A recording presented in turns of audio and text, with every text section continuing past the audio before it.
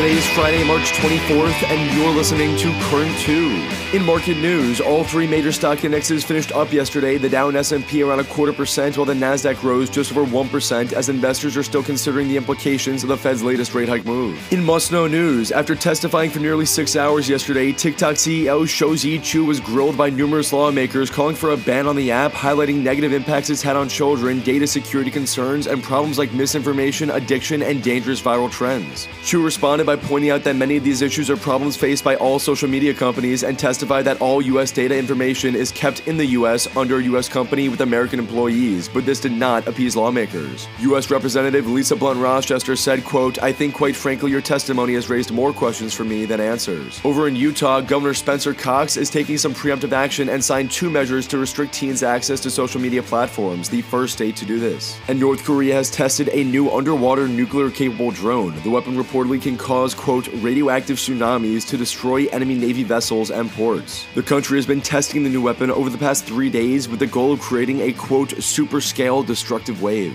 In other notable news, the U.S. conducted precision airstrikes on Iran-backed facilities in Syria in retaliation after a drone attack that killed an American contractor and injured another along with 5 troops. Manhattan prosecutors have alleged that Trump misled people into thinking he would be arrested to interfere with their investigation into the hush money payments he made to Stormy Daniels. The labor strike at Los Angeles schools ends today, even though no agreement was reached regarding pay and burnout complaints. And Kansas State's Marquise Noel broke the March Madness assist record with 19 as they defeated Michigan State in a wild overtime game last night. For your C2 section, Thursday's true headline, a man did die from a rare brain-eating amoeba. Your Friday fun fact, the likelihood that twins are born nowadays is 33% higher than it was during the 80s. Have a great weekend, and thank you for listening to Current 2, the easy way to stay informed.